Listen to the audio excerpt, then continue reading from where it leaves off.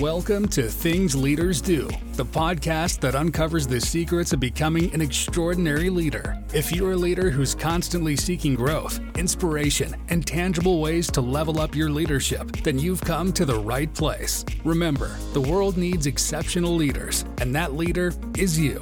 Now, here's your host, Colby Morris.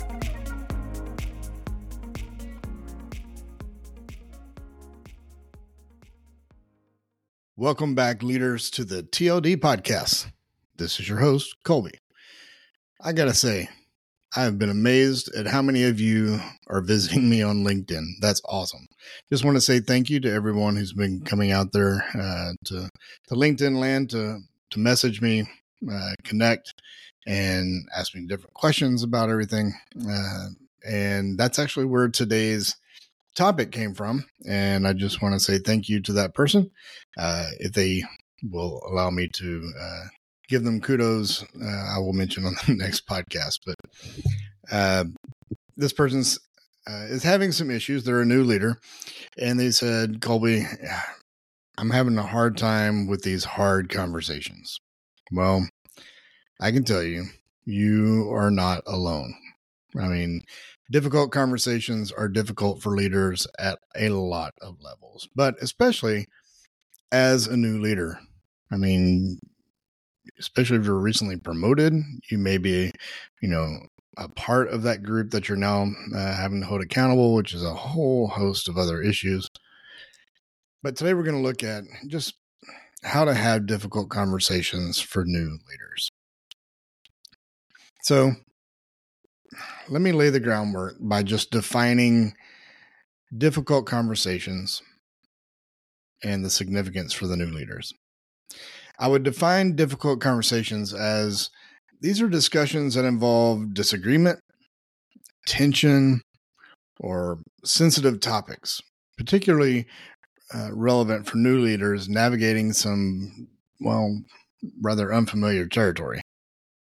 For new leaders, this may include things such as addressing performance concerns or managing interpersonal conflicts within the team.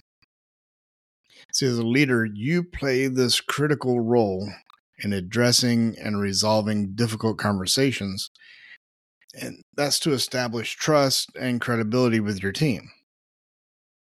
But that's really a little bit of cart before the horse, though. You must establish trust before you have any credibility with your teams to begin with. You're thinking, Colby, how do I do that? I'm new. Well, if you are a new leader, I'm going to encourage you to start doing your one-on-ones with your teams immediately and do them weekly. Yes, weekly. It's going to be an investment of time on your part, but your team needs to get to know you. They need to build that trust with you. They need to know who you are. If you're a person of integrity, how you plan to lead, they need to get to know your heart. And by establishing that relationship early, you are in more of a position to really speak truth to them and have them hear you because of the trust they have in you. Does that make sense?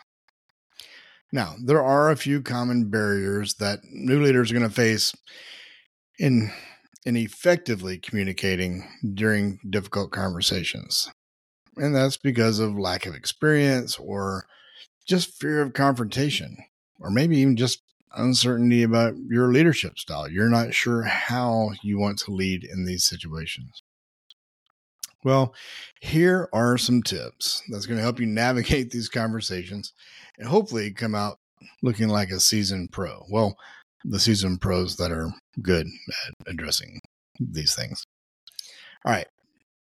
First thing I want you to do is to be proactive. I want you to create a methodology, a plan of approach for addressing disagreements and arguments before they even start. What does that mean? This is a plan that you're going to develop either with your team or you can make it, but I would suggest you get with your team. But this is a well thought out plan that everyone on the team can agree is fair. This is how you are going to address things. And so you roll this out to the team. You're like, hey, for now on, when we have disagreements, we have arguments, this is what we've all agreed upon as to how we're going to work this out. This is what everyone said, and everyone's in agreement with it. There are certain things that you may have to step into at some point, but everyone knows how this is going to play out as far as the process. And everyone has agreed that it's fair. So you have a much better chance at a much better outcome. All right. The second piece is that if you're going to have that difficult one-on-one conversation, you as the leader, I want you to prepare for the conversation. I don't mean sit and worry and have all the different ideas about what they're going to say or who's going to yell or whatever. That's not what I'm talking about. I mean, I want you to make sure that you understand the situation completely, that you have all the information. Okay, there's nothing worse than trying to hold somebody accountable and they tell you a piece of information that you didn't even know because you didn't look into it deep enough. Okay, so make sure you understand it completely, and then B, write down all the key points that you want to cover in the conversation. Look, you're going to get nervous. In your first few 100, 1,000 difficult conversations, you're going to get nervous. There are going to be things that you just flat out forget to talk about. So take a piece of paper, take a note card or whatever, and write down the key points that you want to cover in that conversation. Now, I know you're going to feel a little awkward because it feels like you're using some sort of cheat sheet. Well, you're not in Miss Stanley's 8th grade math class anymore. Okay. Be honest about it with the person you're talking to. Okay. Say something like, hey, I want to have a fair conversation with you. And by the way, that's a great lead in to have these difficult conversations, is to call it a fair conversation. But I digress. Let's go through it again. All right. Say something like, hey, I want to have a fair conversation with you about your attendance. Look, I'm still learning to be a good leader. So I wrote some notes on this card to make sure I covered it all correctly. And then just talk. Believe me, they'll respect you for it. They love the fact that they have a leader who's trying to be a good leader, do it well. And so the fact that you wrote something down will mean absolutely nothing. All right. Another tool you can use to help you communicate is the SBI feedback model. Okay. That stands for situation, behavior, impact. This is just a great way to state the facts and make it non-emotional. You can say something to someone and lay it out this way. It would sound something like this. David, I saw when you came through that door today after lunch, you bumped shoulders with Elizabeth and just kept walking. This upset Elizabeth, hurt her a little bit, and most of all, it was upsetting to her. Now, I used the SBI model. Okay, the situation. David, I saw you come through the door today and you bumped shoulders with Elizabeth. Okay, that's the S. The B was B, behavior. And you just kept walking. You didn't address it. You didn't say, I'm sorry, anything. Okay, and the impact was you hurt Elizabeth a little bit. And most of all, it was upsetting to her. These are all things that I observed. SBI. There's nothing emotional in this. There's no accusations. Hey, David, I saw you come through the door today. You just were being a jerk and you ran into Elizabeth. You hurt her and you probably meant to do it. That's ridiculous. SBI keeps it factual and non-emotional and makes the person I'm talking through, in this case, David, if I'm talking to him, he can hear it in a non-emotional way because it's just facts. Now, that doesn't mean he won't get mad or get embarrassed or whatever, but I have to present it in a non-emotional way. Now, I want you to make sure you stick to the point. Okay? What do I mean by that? Well, if you haven't experienced it yet, you will. Often, very often, employees will or even other leaders will try to shift the blame. They'll say something like, well, take David in this instance, the guy we just talked to.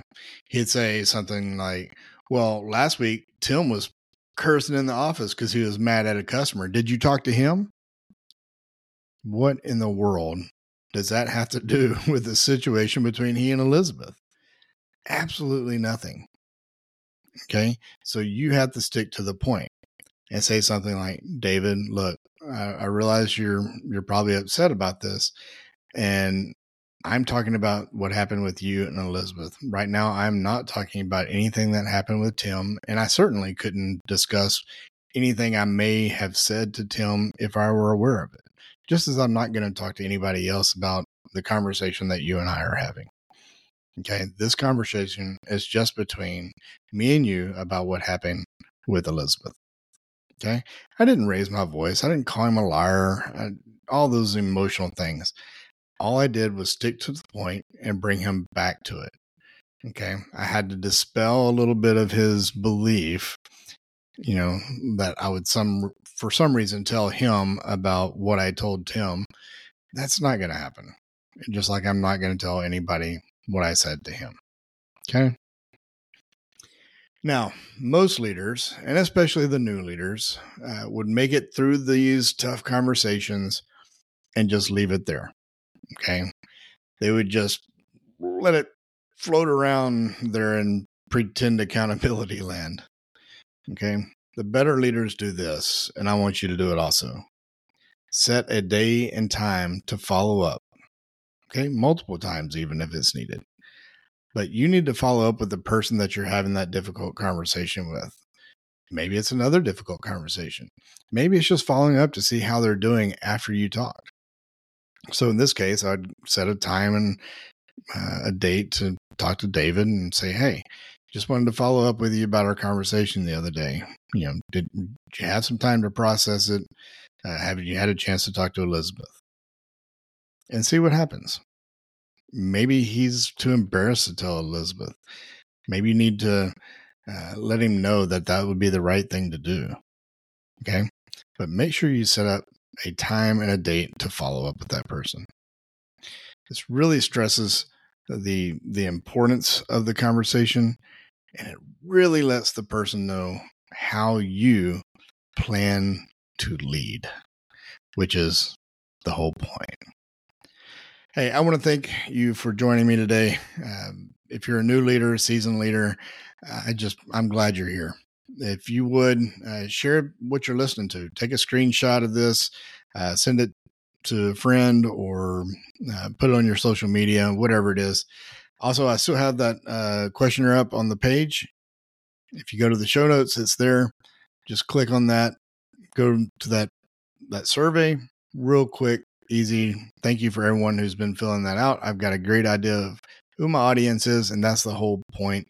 Just make sure I'm being real, being authentic, and being a person of value to those who listen. So thank you again, everyone. I can't wait to see who wins the Super Bowl, and we'll talk about that next week. But go out there, have some difficult conversations. Do it well and work on it. Why? Because those are the things that leaders do.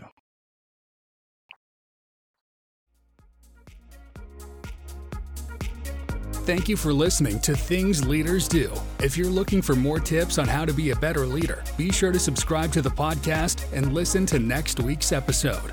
Until next time, keep working on being a better leader by doing the things that leaders do.